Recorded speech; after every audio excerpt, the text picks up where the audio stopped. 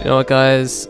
You guys don't see what happens in the background, and all I'm seeing is bullshit at the moment. So honestly, this is gonna be the last 5pm editing. I'm binning them all after this episode.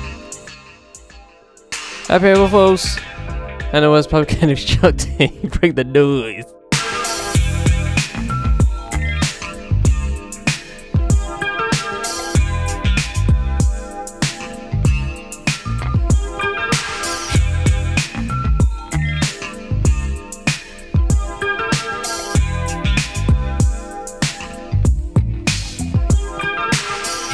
Well, the Fifth M Podcast Network, I am Charlie Taylor, and this is What's Good. Happy April 1st, happy new month, one and all. Hope you're all doing well. And yeah, I'm fine, honestly. I mean, to be honest, in this particular moment, right, I'm feeling a bit lethargic because, you know, when you have like food and it just sends you into like a real lethargic state, like you just feel like you need to take a nap. Not like you've ate too much food or anything like that, but just when you have like one thing, I don't even want to say what I ate, but I don't know why I don't want to say it, but yeah, I had something to eat yesterday, and I was like, and you know, I like it, right? But then I had it, and then I started feeling just weird. You know what I mean? I just started feeling weird. Like I feel like I have a headache, but not really a headache. Like it doesn't. Like it doesn't really, I don't know, don't feel like a headache, but it feels like there's just something there. You know what I mean? And I just feel like I need to take a nap all of a sudden. You know what I mean? So, it's so weird. It's one of them weird things that's happening right now. But you know what? We're good. It's all good in the hood. All 5VPN shows are doing well. Just to say, we're gonna have 5 soon. We're going to go from 3 originals to 5 in quick time, ladies and gentlemen. I mean, tech we have 4 already, but you know, that 5pm radio ain't happening quite yet. It's there, and you guys can go follow it in anticipation of what we're going to do. But we have some stuff going on in the background. Going to get some people to do some shows, pitch some shows for me. It's going to be me and a few others, and we're just going to be giving you some radio type vibes, but that's going to be later in the year. And we also got Black Women Watch dropping soon. Don't know if you guys have seen that trailer, but it's on my pinned tweet on the Fifth Element tour. So go peep that if you want just a little taste of what I go on. And yeah, I'm super excited for that. I'm gonna be EPing that, and so shout out to Tish on that front. Anyway, yeah, man, it's all good. It's all good. Honestly, I'm calm, apart from the headache that's not a headache. But honestly, guys, I am tired of one thing, and that's the government. But we'll get to that. Formalities before we begin. We have the email to the IG, Discord link, all that will be in the full show notes, as well as the articles I am going to read for this episode. And with that said, let the beat drop, and let's get into the show.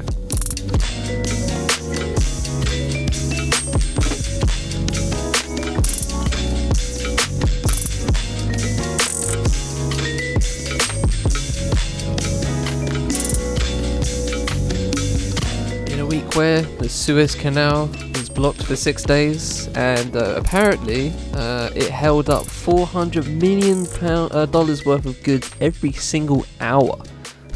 So yeah, shout out to the Ever Given on that front. The memes were great, guys. Big up on the meme front. That was just great, absolutely amazing, top-notch memery. A Bristol protest gets violent as police assault protesters and journalists. British summertime is here. Look, it's been 20 degrees. It's been 15 degrees plus in the past 3 days here, and I am gassed about that.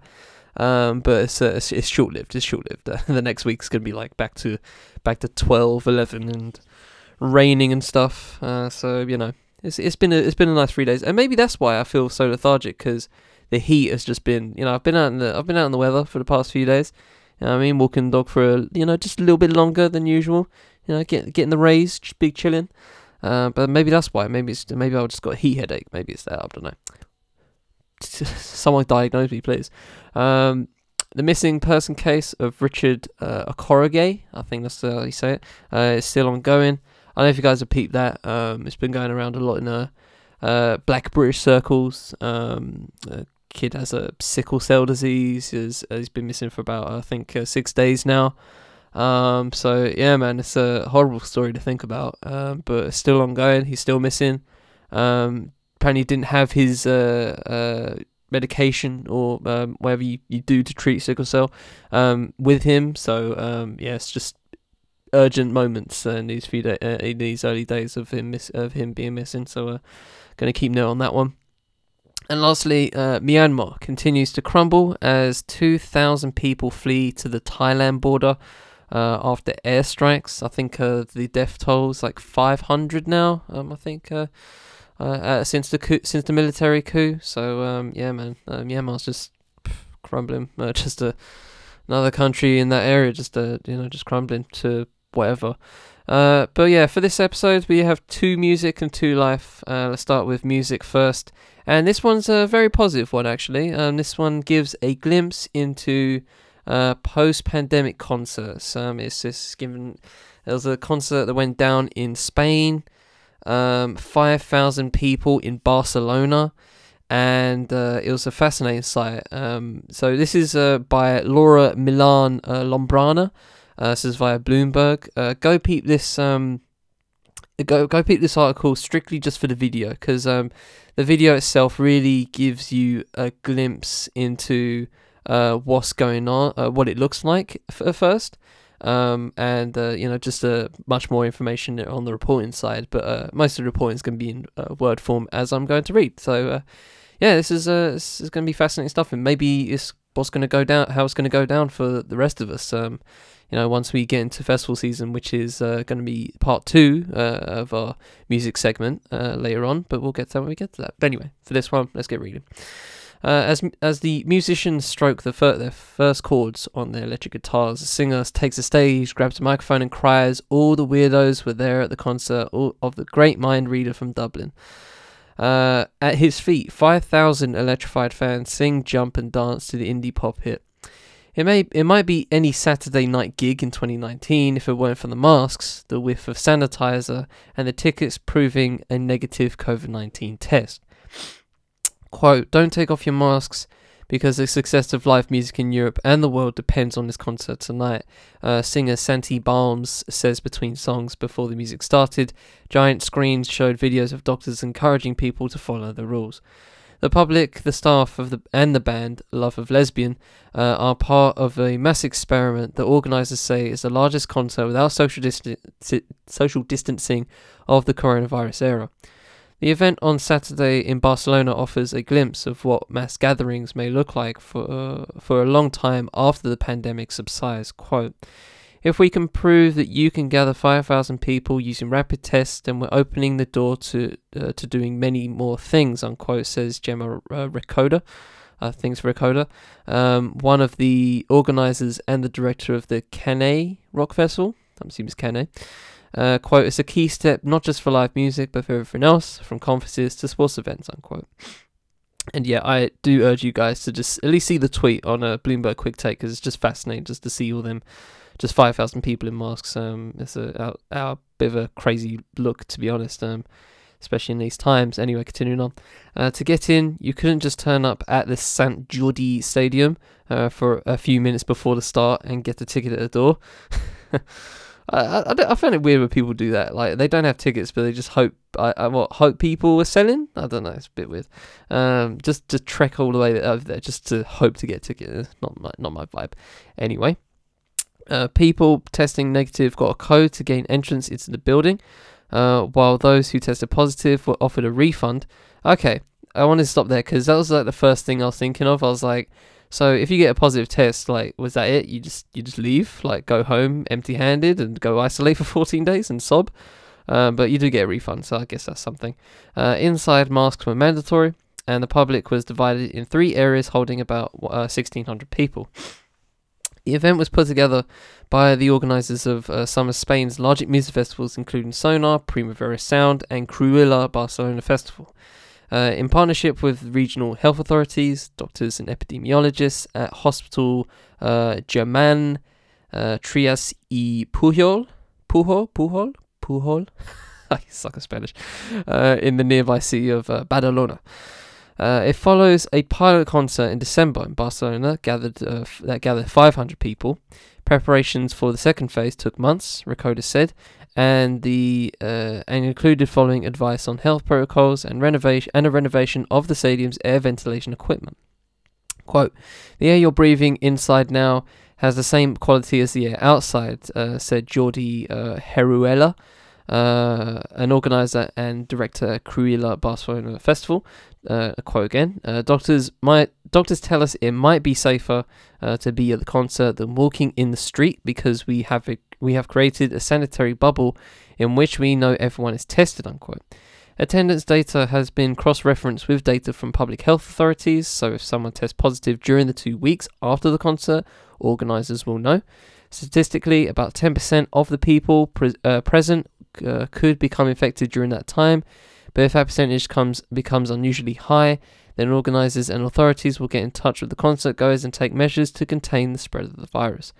The event hasn't turned a profit, but organisers hope that faster and cheaper rapid tests will make mass live music possible in the near future, offering a lifeline to one of the sectors hit worst by lockdowns. Concert halls were the first to close and will likely be among the last to open, Recoder says. Festivals like Sonar, which gathered over 100,000 people in Barcelona in 2019, or Primavera Sound, which drew 63,000, weren't held in 2020 and won't be held this year. Quote, "The effects of this pandemic on live music has been devastating," Recoder said. Excuse me.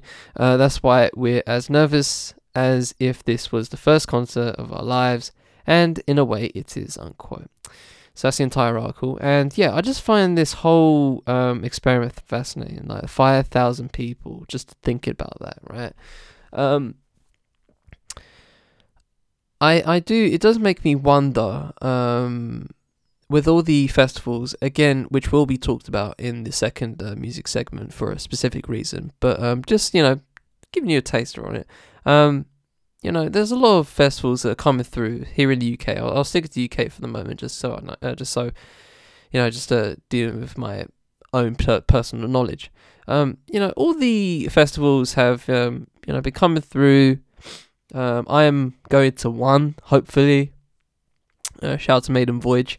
In August. Most of them are in August. There are a few in July.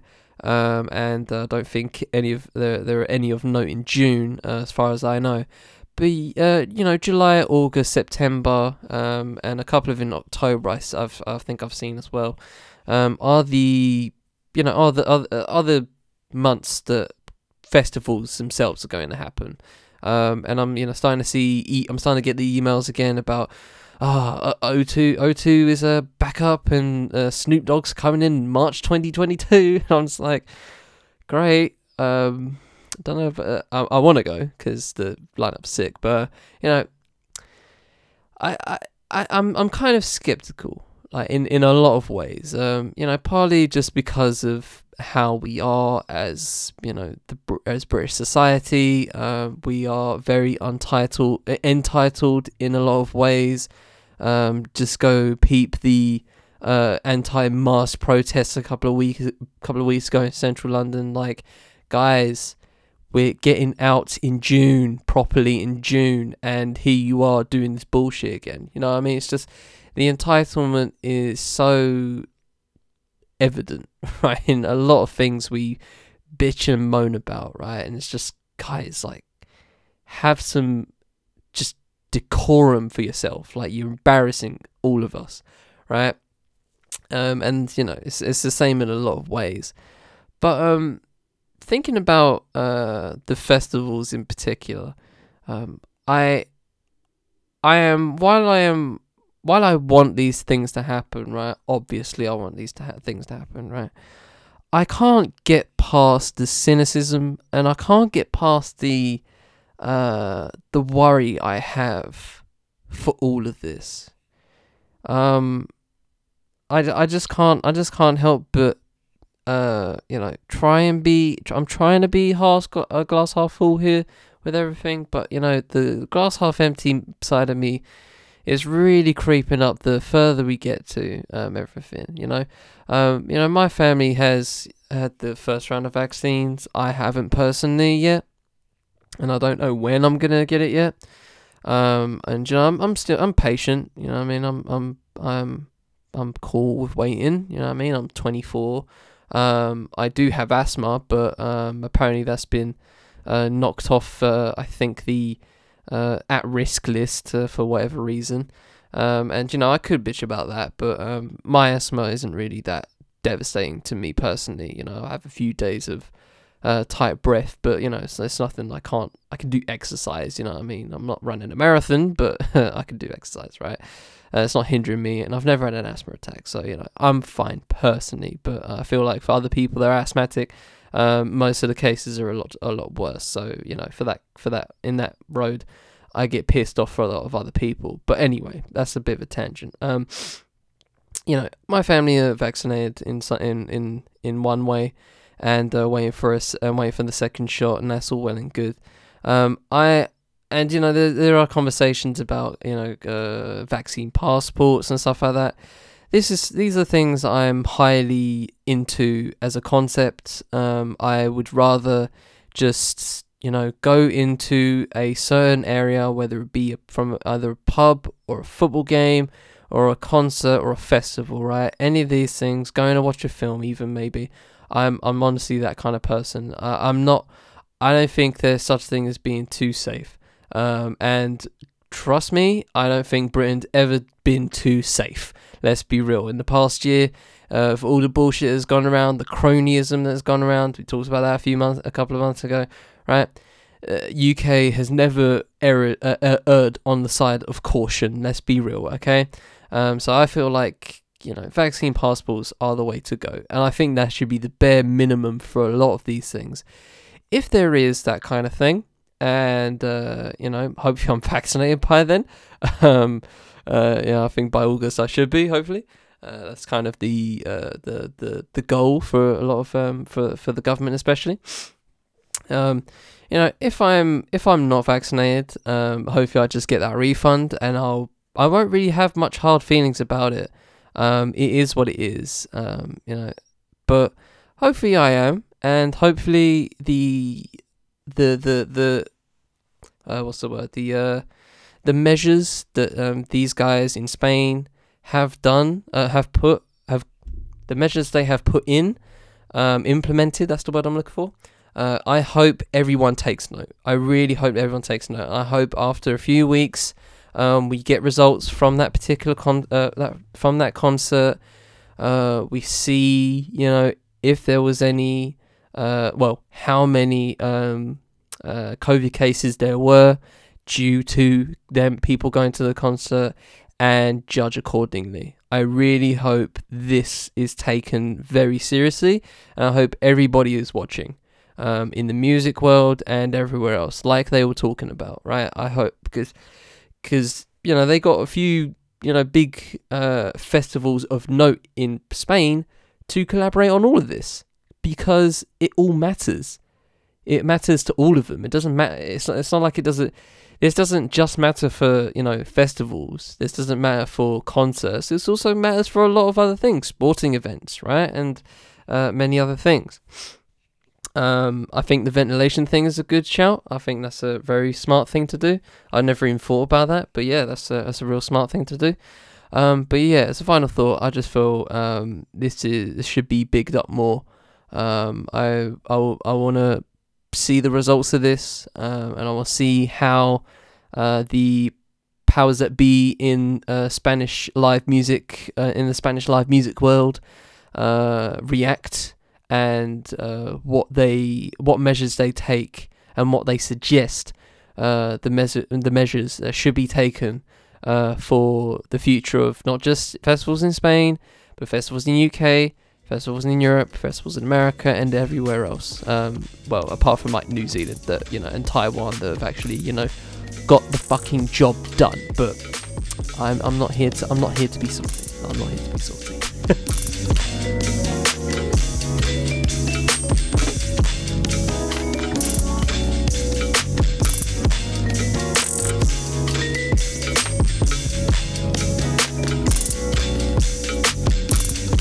So hop on to our life, one of two life segments, and this is via the Byline Times by Sam Bright.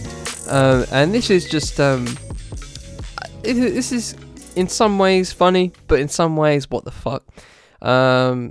If you guys didn't see on Twitter, if you don't purvey in Twitter circles or just in social media circles, I'm sure plenty of others found this as well. There was a screenshot that of card spending from the Home Office, and a lot of the numbers were, so let's say, astronomical, right? That's a good word for it. Let's just say they were astronomical. And I'm going to read all the numbers in this because it's in this article as well. So I'm going to read them out, right? I'm severely worried about, for one thing, why these numbers are the way they are. But also just I just have more questions about how. I honestly just find it very fascinating how some of these numbers got to the number they got to. So let's not dilly dally. I'm sure you guys have seen numbers, but let's just have some fun with this one for a bit anyway. So this is called Home Office Fails to Explain Strange Expenses. Let's just jump right in. The Home Office has failed to explain a number of strange expenses filed by the department in 2020. In mid-February this year, migrant rights campaigner Mary Atkinson posted a thread on Twitter revealing some head-scratching entries into the Home Office expenses logs. Quote, basically, I'm baffled, Atkinson said after posting the thread. I'm guessing someone, more than one person, has been accidentally using their work credit card for personal spending. I think a question for the Home Office on whether they repaid the money would be reasonable, added Gemma Abbott, legal director of the Good Law Project. Byline Times has since reviewed the logs and found some of the claims similarly perplexing. So, here's the list, here's the dates, the prices, and what they were spent on, okay? 23rd of December, £669 for Rachel's Kitchen Limited. This is the firm that owns Rachel's Cupcakes brand. September, £5,415.90 at Primark. I'm going to stop there. This is the first stop, our craziness, our crazy spending bus tour. How the fuck are you spending 5k in Primark? Are you kidding me? Alright, I just wonder what I just want to know. I just want to know what you copped, how much you copped, how much of something you copped at Primark. Because I feel like there was you need to cop 200 or something just to make a dent in that 5k. So I just have more questions than answers on that one. 15th of June, £849.50 at Sports Direct. 2nd of April, £864. Hair There and Everywhere. This appears to be a hairdressing salon. What a great name. Cute name, right? £864. Hair There and Everywhere. 6th of April, £30,000. Global Beauty Products Limited. This firm runs a store, Beautiful Brows and Lashes, but also appears to sell PPE. So this is the one that came across Twitter. People were just having shots of Priti Patel and her eyebrows. It's how can you spend 30k on eyebrows? And it's obviously a joke, but seriously, 30k. Right, cool. 6th of March, £2,022.64 at Neptune QTU? I don't know how to say it. QTU? Terrain. This appears to be an electronics store in Albania. What the fuck is Albania known for? Sound technology. What the hell? No way. 9th of March, £1,040.69 at Folkestone Garden Centre. 12th of March, £3,774.29 at Pollyanna Restaurant. 13th of March, £919.81 at Entertainment EB. Here we go again. March, SP Beautiful Brows, £77,269.40. This company appears to be run by Global Beauty Products. 26th of February, £3,952 at 76 again at Pollyanna Restaurant. So Pollyanna Restaurant has received over 6k overall in this span. 27th of February, £900 at the Magdalen Arms. This appears to be a pub in Oxford. Okay. And lastly, 24th of January, £2,000 for Claudia Lamb Independent. It seems as though Claudia Lamb is a diet consultant. Okay. Going through the continue with the article itself. However, when Byline Times asked the Home Office to explain these expenses and whether they had been submitted in accordance with the department's policies, the response was unconvincing. Quote, "Departmental spending must be conducted in accordance with agreed policies, justified and properly scrutinised," a Home Office spokesperson said. What the fuck does that even... What kind of word salad is that? Departmental spending must be conducted in accordance with agreed policies, justified and properly scrutinised. Okay, and? What does that have to do with the price of milk? Alright, continue on. This appears to suggest that, in the cases noted above, the department does not know whether the spending met its criteria. If it had been satisfied, it would surely have said so. In total, these peculiar claims amount to £124,262, not a trivial amount of taxpayer cash. No shit. This outlay also chimes with the government's approach to spending during the coronavirus pandemic as a whole, and the general lack of accountability for its financial decisions. The UK's budget for PPE and its test and trace operation, for example, is a staggering £52 billion. And while the government allocated £15 billion to spend on gloves, masks and sanitizer, the National Audit Office says that if it had stockpiled adequately prior to the pandemic, the country would have only paid £2.5 billion. So 15 billion as opposed to 2.5. That's great. That's a nice little rise right there. Nice little uptick in the pocket change. Rising demand in the initial months of the COVID-19 crisis, the watchdog said, rapidly increased the price of products. No shit. However, there have been a few repercussions for the government, with no suggestion that nurses are having their wages limited, precisely because ministers overspent during the pandemic, whereas Conservatives claim that Labour maxed out the credit card after the 2008 global financial crash. Yes, that's because this is what I find funny about politics always, right? And especially in this day and age, right? The Conservatives have been in power for over a decade, and they still harp on shit from 2008. Like, are you serious? How long do you have to be in power to not bitch and moan about the last Labour administration, which is 2008? Like, seriously, get over yourself.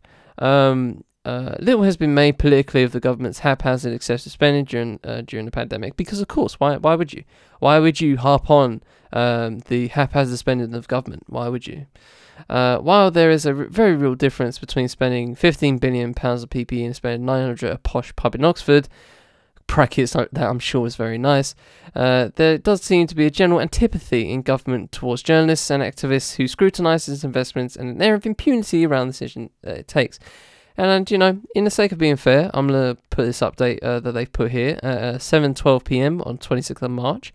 The Home Office released a statement on Twitter which read, quote, "It is wrong to claim the Home Office expenses that have been circulated today are the Home Secretary's. They are the department-wide and for vital equipment like PPE. It is completely false to say Home Office has spent money on beauty products. It was PPE. We make no apology for buying PPE to keep our staff safe during the pandemic. The spending in Primark was for asylum seekers who have not had appropriate clothing when arriving in the UK. We are committed to delivering the best value for money for the British taxpayer, making sure every pound is spent in the most effective way." Unquote. Right, okay.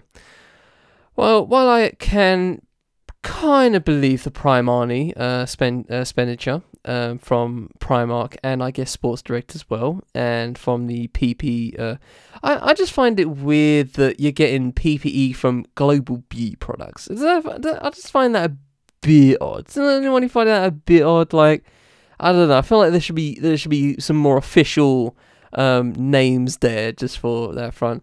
But well, let's just say we cut off the Primani, cut off the Sports Direct, and I guess cut off the Beautiful Brows as well, right?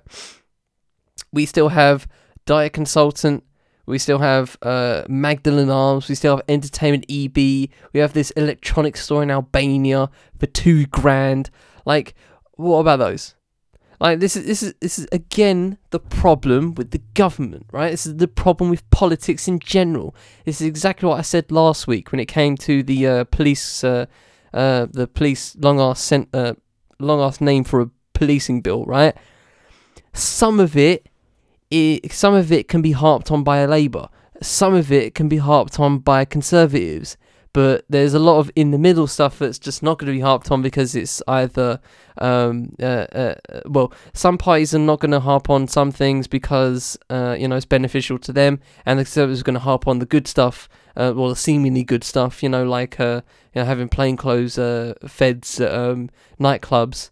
They're going to harp on that kind of stuff because obviously it's positive, but they're not going to talk about, giving 10 years to people who try to remove statues. Hello, right? Giving police way more power than they really should have. Basically making protests illegal in some way, in some fashion, right? Don't want to harp about that. But obviously Labour are going to harp on that because they're the opposition, right? But this is the exact same bullshit that comes about. So they have this update and they had the chance to, say the reasons for all of it. But no, they just say the ones that they can, say the ones that people are harping on. Because everyone was harping on the Beautiful Brows one. But and obviously the Home Secretary, Priti Patel, is not spending 70k on eyebrows. Of course not. Duh, right?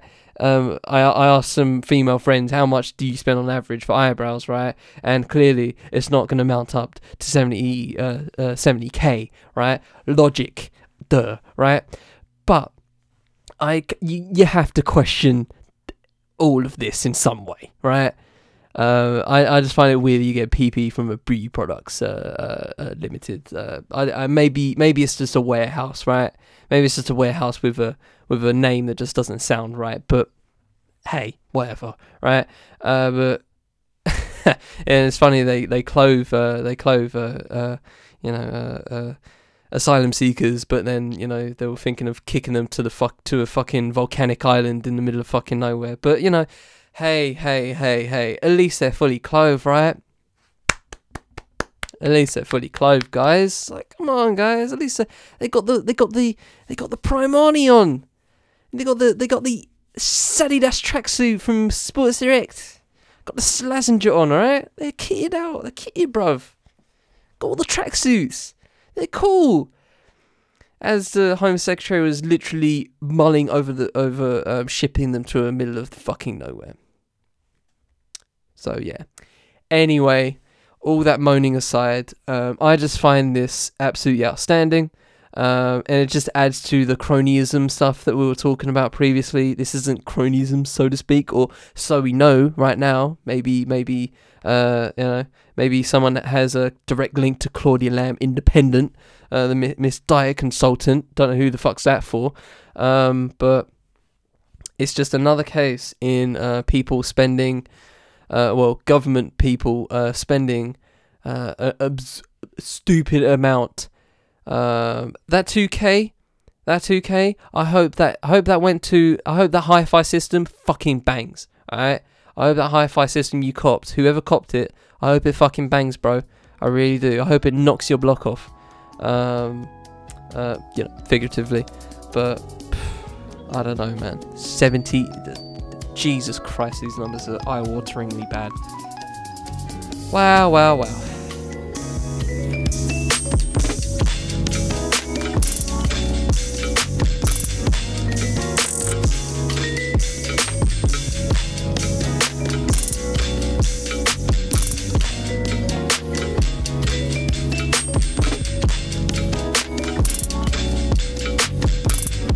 let's hop on to our second music segment, and this is about the lack of female representation in UK concerts, UK music festivals, that have been announced recently. This is by Laura Snapes of The Guardian, and it's called it's a statement of exclusion. Music festivals return to the UK, but lineups still lack women. And some fascinating statistics throughout all this, and your boy loves some statistics. So let's just jump right in, because you can't bullshit statistics. Numbers never lie. Let's jump right in. As the UK festival industry gets back on its feet after a fellow fun-free year, the issue of gender equality on lineups has fallen by the wayside. Guardian analysis of 31 events have shown. Friday marked a mini boom for festival bill announcements, all heavily weighted towards male performers. Headlined by Liam Gallagher, Snow Patrol, David Guetta, and Duran Duran, Isle of Wight offered a 73% male lineup. Gallagher also headlined Scotland's TRNSMT Transmit. That's cool. I like that. That's a fun name. I've never heard of the name Transmit. Like I got that right quickly. Anyway, festival alongside the Chemical Brothers and the Courteeners, topping a bill where all male acts make up 61% of performers. At Kendal Calling, headlined by Stereophonics, Supergrass, The Streets, and Dizzy Rascal, a partial lineup announcement featured 79% men. Quote, "It's totally unacceptable that after a year of turmoil, women and minorities are being excluded from this return to live," said Maxi Gedge is probably Gedge, UK project manager of Key Change, the PRS Foundation's initiative encouraging music festivals to pledge to commit to lineups featuring 50% women and gender minorities by 2022. Another quote, "We usually stay on the positive side instead of calling people out, but we're getting tired," said Gedge. "It's not an accident anymore, it's a statement of exclusion. The fact that this keeps happening shows that there are certain festivals that just aren't taking responsibility, or they're not viewing it as their responsibility when, in actuality, it's everyone's," unquote. Kendal Calling signed up to Key Change in 2018 and has improved its gender representation year on year, said program director Emma Zillman, growing from 14% acts featuring women in 2016 to what would have been 32% in 2020. Had the festival had not been cancelled, she hoped that this year's final lineup would include about 40% female performers. It wasn't for lack of trying," said Zillman. Quote, "It's not like it's something I took my eye off because of the pandemic." Festival was founded in 2006.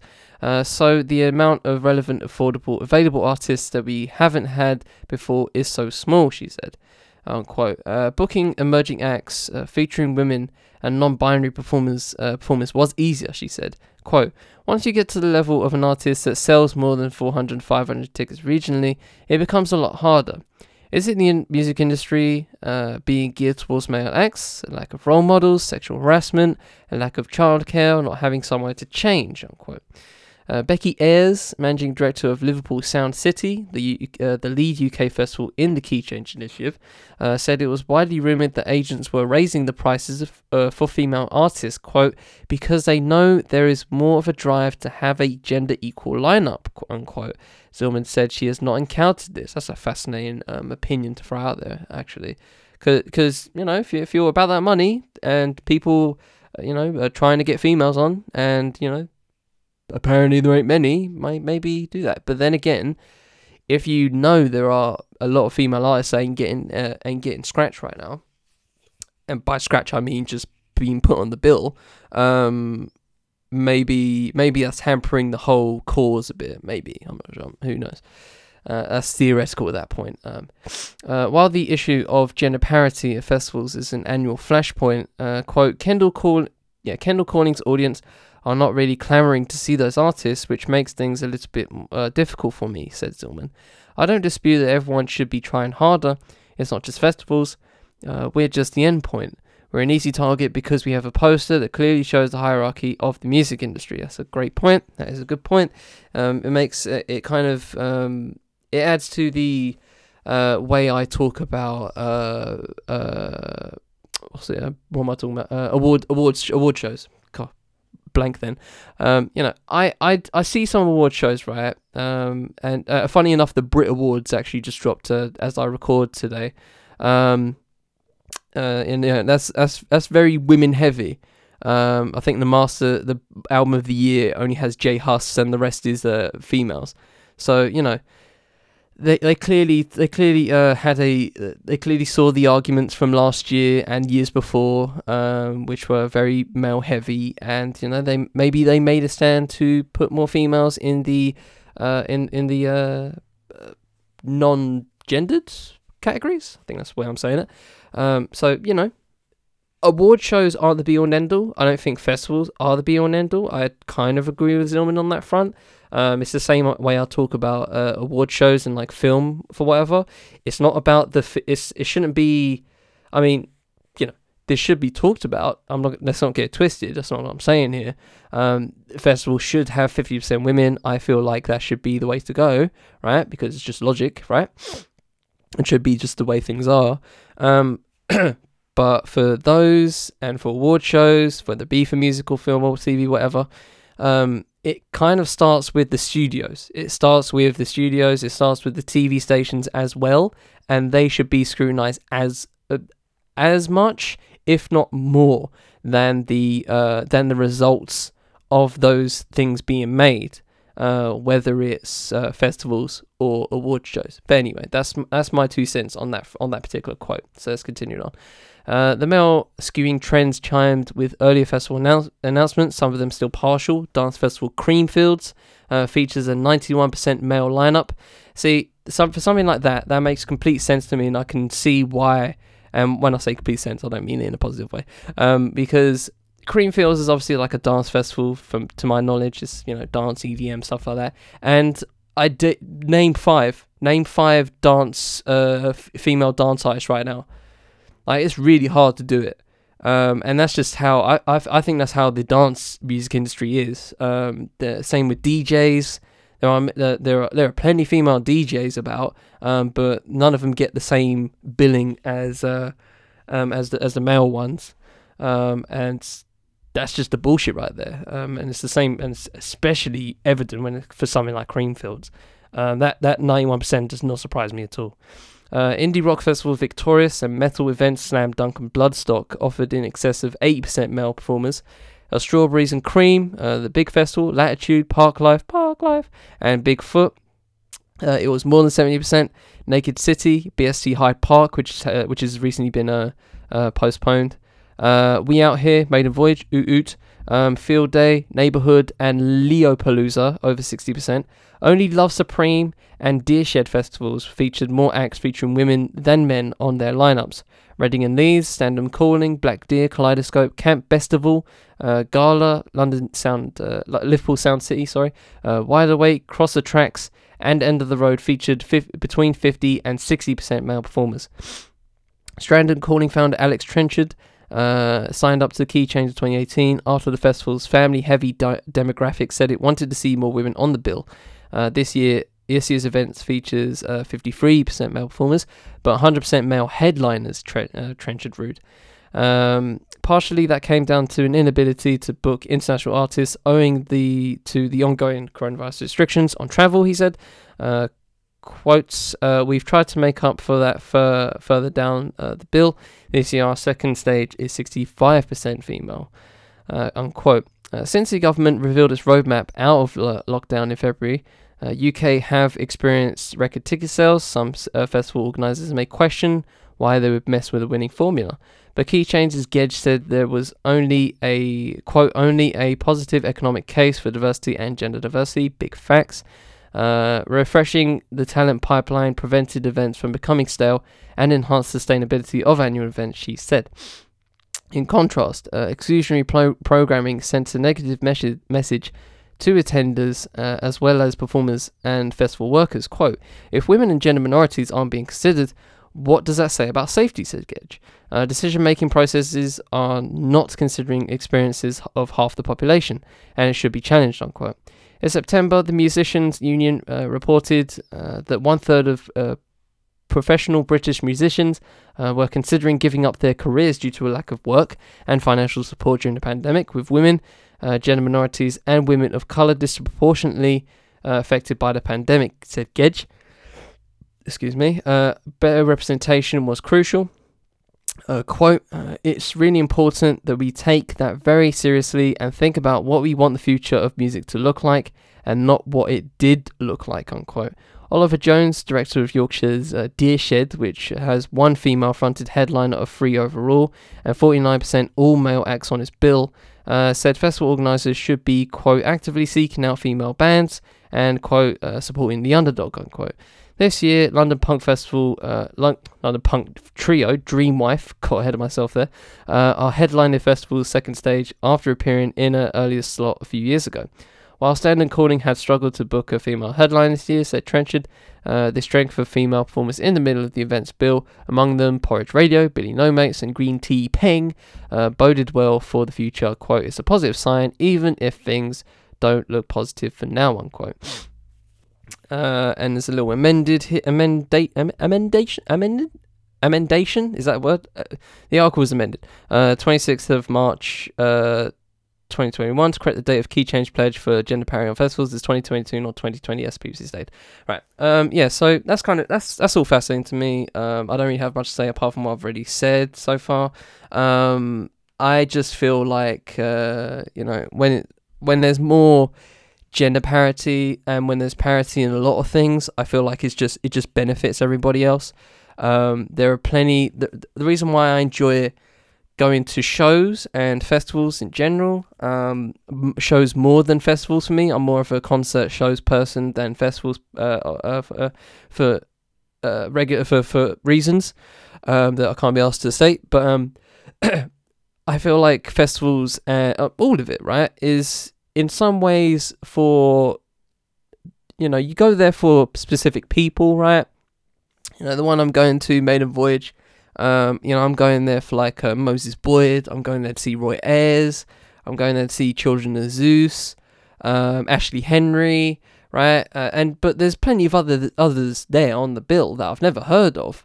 But once I get there, and maybe before I go there anyway, I might give a little spin a few others, see what they're about, and that's kind of why the festivals are so great, because you may go there for certain people, but you're also going to be there hearing different sounds and be like, that sounds interesting, let me go see what's it saying over there. And when it comes to shows in general, the best example I give always when it comes to discovering, a couple I'll give here. When I went to see Neo for the first time in 2017, 2018, somewhere around that time, I saw Georgia Smith. And this was Georgia Smith before she popped. Not to flex, but it is what it is. Like, she only had like 3 songs at that point. And she did great. And a year after she was popping, right? When I went to see Master Ace at Jazz Cafe a couple years ago, I was put on to Jungle Brown after that. And I went to interview Rick Flo after that last year. And he's a severely cool guy. And I love his work. I love Jungle Brown's work, and that's partly why. When I went to see Kano in 2016, I think, for his Made in the Manor tour, who's supporting him? Little Sims. And Little Sims is one of my favourite artists right now, and probably forever, right? So that's why I feel like gender parity is great, because you're not just you're obviously going there for the Liam Gallaghers and the Dizzy Rascals and stuff like that, right? And the David Guettas, right? Everyone's going for them, right? But there's the rest, there's several days, and apart from if it's a one-day festival, whatever, there's several hours and several days, right? And you go there to experience other things. If you go there with in the mindset of like, I want to experience something different, and I want to get some new artists in my diet, then I feel like gender parity should be, the lack of gender parity is doing a disservice to you, the festival goer, to you, to the concert goer. I really do think that.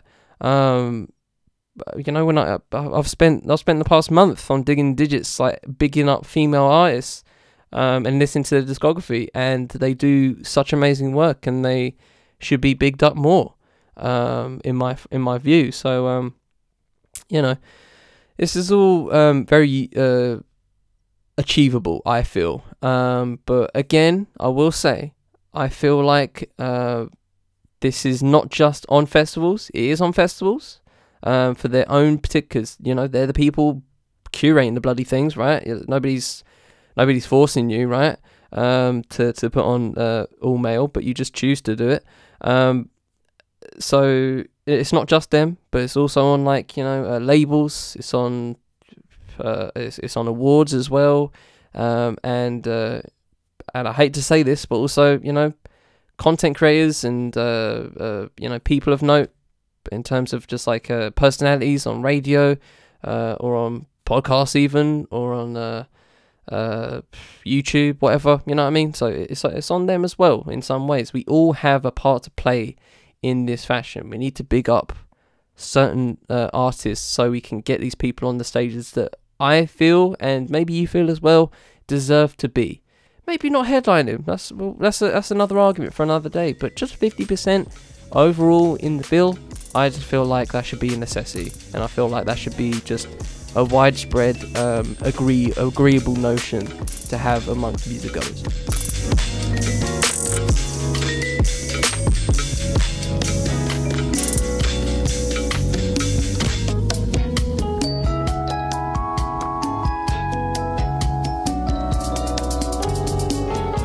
So finish up on our second life segment, and so literally as I record today dropped the Commission on Race and Ethnic Disparities report, backed by the government. 258 pages. It's a report on inequality in Britain. And I have a lot to say about this, and I'm going to try and keep it short, but forgive me if it is mad long and if I just stun lock you, because there's so much shit to wade through on this. So I'm gonna read just a basics of it via Alan McGuinness on Sky News, because it was just the first thing I saw, and it just gives a good round out of what it is and what it's about. But I've got other sources I want to shout out in terms of just certain opinions and whatever. So let's just jump right in right quick and get some sort of something. just get some sort of foundation, because it's so hard. This is so widespread and convoluted. It's just nearly impossible, but I'm going to give it a go. Alright, so explored race and ethnic and race disparities within education, employment, the criminal justice system, and health. So those are the four things: education, employment, criminal justice system, and health. Those are the four things that this report covers. Okay, just so you know that's the foundation. They don't talk about anything else outside of society or whatever, right? Boris Johnson described the report as an important piece of work, yada yada yada. Who cares about that? Let's just get into the nitty gritty. Let's do that right quick, because you guys can look up the opinions of everybody else. You can look up the opinions on David Lammy and all that kind of stuff. But let's just get into some of the report. So the report makes a total of 24 recommendations to the government in order to give a quote unquote further burst of momentum in the UK's progress towards becoming a quote unquote successful multicultural community.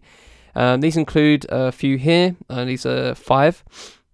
The phasing of extended school days, starting with disadvantaged areas as part of a quote-unquote bold intervention into education following the impact of the COVID pandemic on pupils.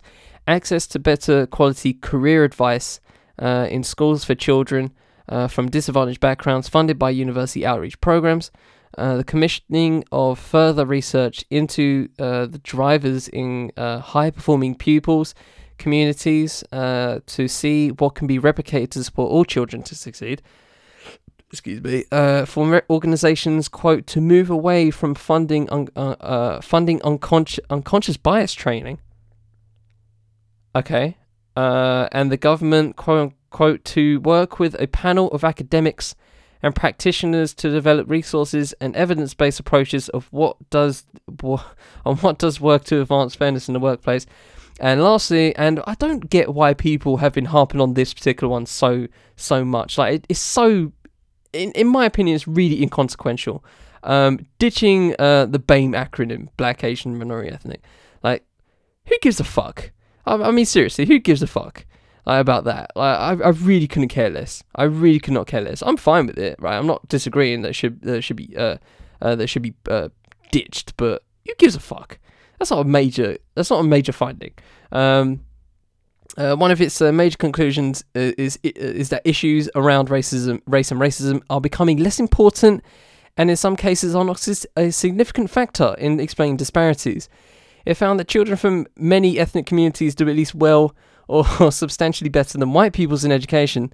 This high achievement for children from certain ethnic communities is creating fairer and more diverse workplaces, the Commission added. Its report said some communities continue to be haunted by historic cases of racism, creating deep mistrust in the system, which could prove a barrier to success.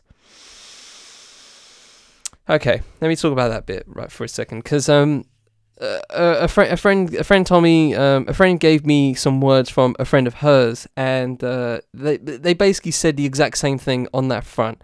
You know, that black communities and Asian communities, right? They're getting too bogged down in this stuff, right? It's a barrier, right? We need to get past all this stuff, right? And my answer to that is very, very simple, right? We would love to. I would love to, ladies and gentlemen. I would love to take racism and kick it to the fucking curb. I would love to do that. But unfortunately, I can't. Because on a weekly basis, there is some bullshit going around towards, not even just like institutional racism, which I think this report claims there isn't. If I'm don't quote me on that quite yet, because I did see something of that fashion, but I haven't. I just need to. I want to see that. I want to see the term, the specific quote again, just to be sure. But yeah, just I'm not even talking about that, but just like, all the micro shit that you can't put in this report. It's impossible to put stuff like microaggressions and all that stuff in that report, right? We just had this conversation about women, okay? We just had this conversation about women and what they have to do in order to get the fuck home safely on a daily basis, right? The taking out of their keys, even though they're 2 blocks away, just to, put in that person who may or may not be following them, right? My house is close, so back the fuck up. Don't even try it, right? All that stuff, the bright clothing, you've all seen it, right? We just talked about that 2-3 weeks ago. And I think I asked this on this podcast, right? And I'm going to say this glibly. I'm going to say this very unceremoniously.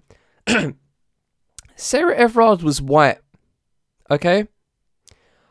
I could only imagine what it's like for black women. Okay?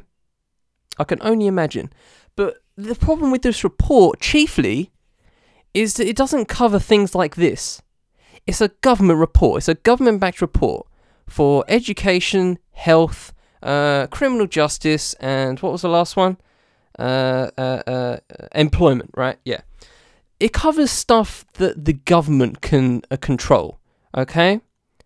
And as a report that does that, even does that horribly, because it basically cops out the government for pretty much everything. Guys, systemic racism doesn't exist, or systemic racism has been long gone. We've moved that. And my question to all that stuff, right? That people what's boss man's name? Sewell, Summit Sewell. homie has been on like Radio 4 all day and just chatting absolute garbage, bigging up this fucking report. I'm gonna get his name right. Let me get his name right. I mean, it's called the Sewell Report. I guess he was the lead on it. But the Tony Sewell, right? Tony Sewell, right? So this dude, Dr. Tony Sewell, coming out, talking about how great this report is, right? And all that garbage, right? And just to say, Tony Sewell was a person that 15 years ago apparently said he doesn't believe in institutional racism. So take that. Take that information however you will. Kind of like, giving, I don't know, Gary Lineker money to talk about, how good crisps are. You know what I mean? Doesn't work. Doesn't work like that. Shouldn't really work like that, but here we are. I just find it super jarring that this report is a government-backed report, and the whole crux of it is basically copying out the government and wiping their hands of all of it. All of it. None of this exists. Like, none of this exists. I know that's what they're saying. I'm being exaggerative on that front. But just saying that there's, well, here we go. No evidence of institutional racism. Are you fucking crazy? Are you tapped? No, none at all. No evidence, right? Okay. No evidence. Okay. I want to give you one example, ladies and gentlemen, on that front, right? This is about the government, but you can't say this is the same, right, when it comes to industries, right? I've talked about the film industry and TV industry and, other places in media several times, right? And how, obviously, rigged those systems are, right? So you're telling me that it doesn't happen in those cases? So what's going on there, right? But here we are again. They wash their hands of it, right? It's not the government. We're talking about the government here. Not going to say anything about the industries that people are trying to get jobs in, etc., trying to get careers in. They can't make this report about Rupert Murdoch, right? They can't do that.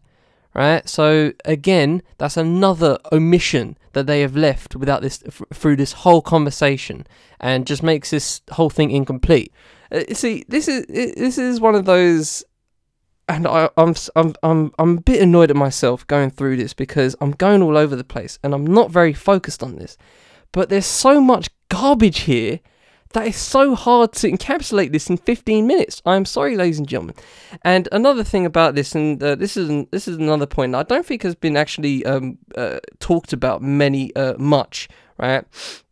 Is the fact that selected journalists were actually left out of the briefing, including the UK's one and only race correspondent, Miss Nadine White of The Independent, completely shut out of it, right? So this is a little article here that I found by Rachel Wearmouth.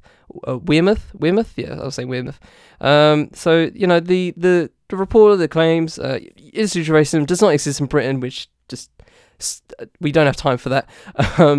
Were handed only a select few journalists before its release, right? So the Commission on Race and Ethnic Disparities insisted the first snippets of its landmark investigation into racial disparities be sent to a tight, quote-unquote, tight list of journos only. An email from the GEO, the Government Equalities Office, reveals. The note sent to Independence race correspondent Nadine White after she and other reporters, including anyone at HuffPost UK, had failed to receive it, said the Commission had specified only a select few. The report was commissioned by Johnson, obviously, in the Working Black Lives Matter protest. And this is another thing. And do I want to leave on this? I don't know if I want to leave on this. I may or may not leave on this, depending on how satisfied I am with saying this. Guys, this was all done in response to the Black Lives Matter protests, right? To tell me and to tell everyone else and to give the government the get out of jail free card that institutional racism does not exist.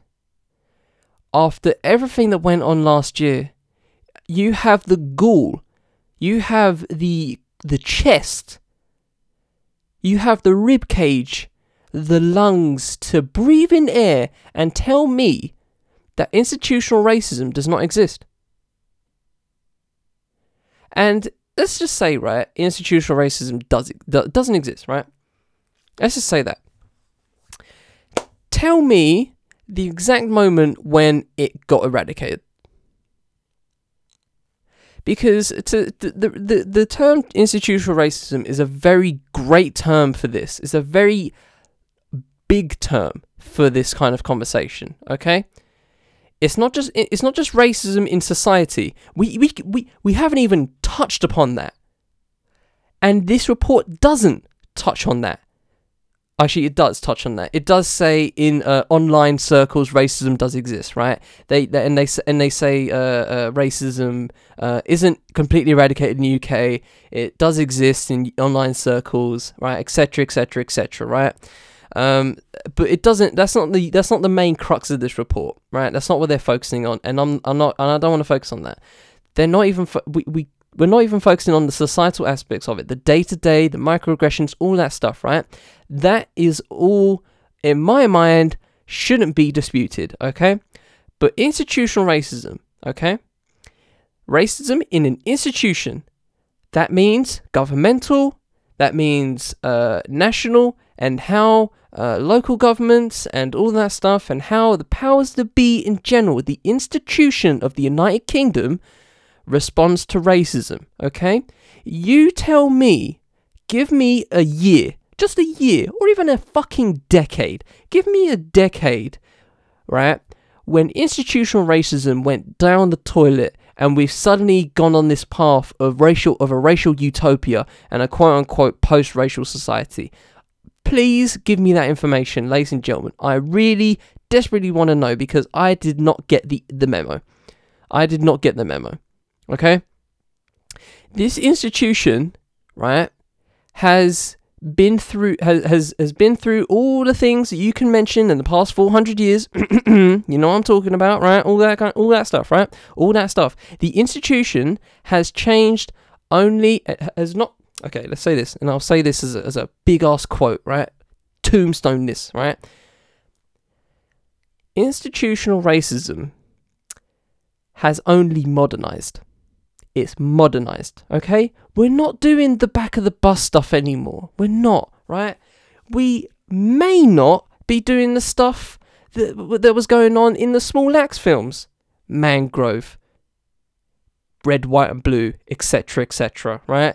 Education, Alex Wheatle, right? Maybe. And that was to do like with stuff in the 70s and 80s, right? That's 40 years ago, okay? 40. Right? You're telling me in the space of 40 years, institutional racism has suddenly it doesn't exist. That's what you're telling me in this report. And ladies and gentlemen, that is only one significant part that jars me about this report. There are plenty of other pieces of garbage that is sprinkled around this report. And I urge you to do just some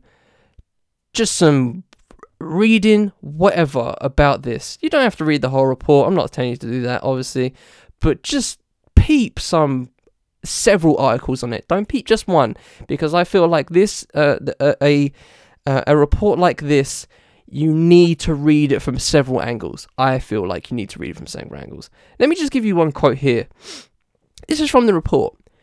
Quote, "We want to see how Britishness influenced the Commonwealth and local communities, and how the Commonwealth and local communities influence what we now know as modern Britain.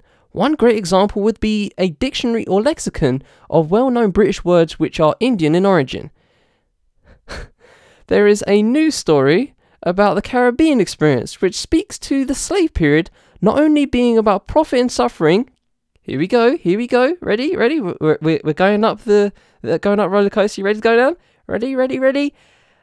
Not only being about profit and suffering, but how culturally African people transform themselves into a remodeled African/Britain. Clap the fuck up. Clap this report the fuck up. It is just absolutely outstanding. This report, this whole thing. This whole thing in the space of a day. And honestly, guys, I might come back to this next week.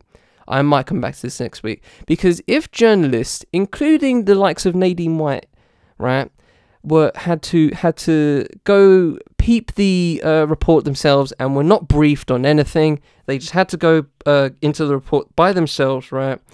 And I'm guaranteeing you there's going to be plenty of opinion pieces coming out. I mean, just now I just saw one right now by Miss Kalwant Bhopal, who's the director of the Centre for Research and Race and Education at the University of Birmingham. Right, she's posted something on The Guardian. I might give that a read next week. Guys, this is horrible. This is absolute trash. And I'm sorry this has been so herky-jerky. I'm sorry this has been, really just jumping from one thing to another. It's been very erratic. But I'll leave you with this, and I'll just leave you with this just little point here, right? The fact that they say institutional racism doesn't exist is the exact reason of why this institution figuratively needs to be burned down to the fucking ground. And ladies and gentlemen, from the 5FM Podcast Network, this has been What's Good. Hope you've enjoyed this episode. Intro music has been Too Much by Vanilla. Thank you to Chill Up Records for the ability to use this track. You can also find Chill Up Records' entire discography in the Bandcamp link in the full show notes. Thanks to Nappy Hire for the interlude music, Charismatic. You can also find his site in the full show notes. Oh my gosh, yeah, I'm gonna eat up next week. I might load up for next week. I'm gonna keep it 100. So don't be surprised if I come back to this next week, because I've only had a few hours just to marinate on this. I need more time. But until then, hope you all have a good week. I shall always try and do the same. But until the next time, take it easy, ladies and gentlemen.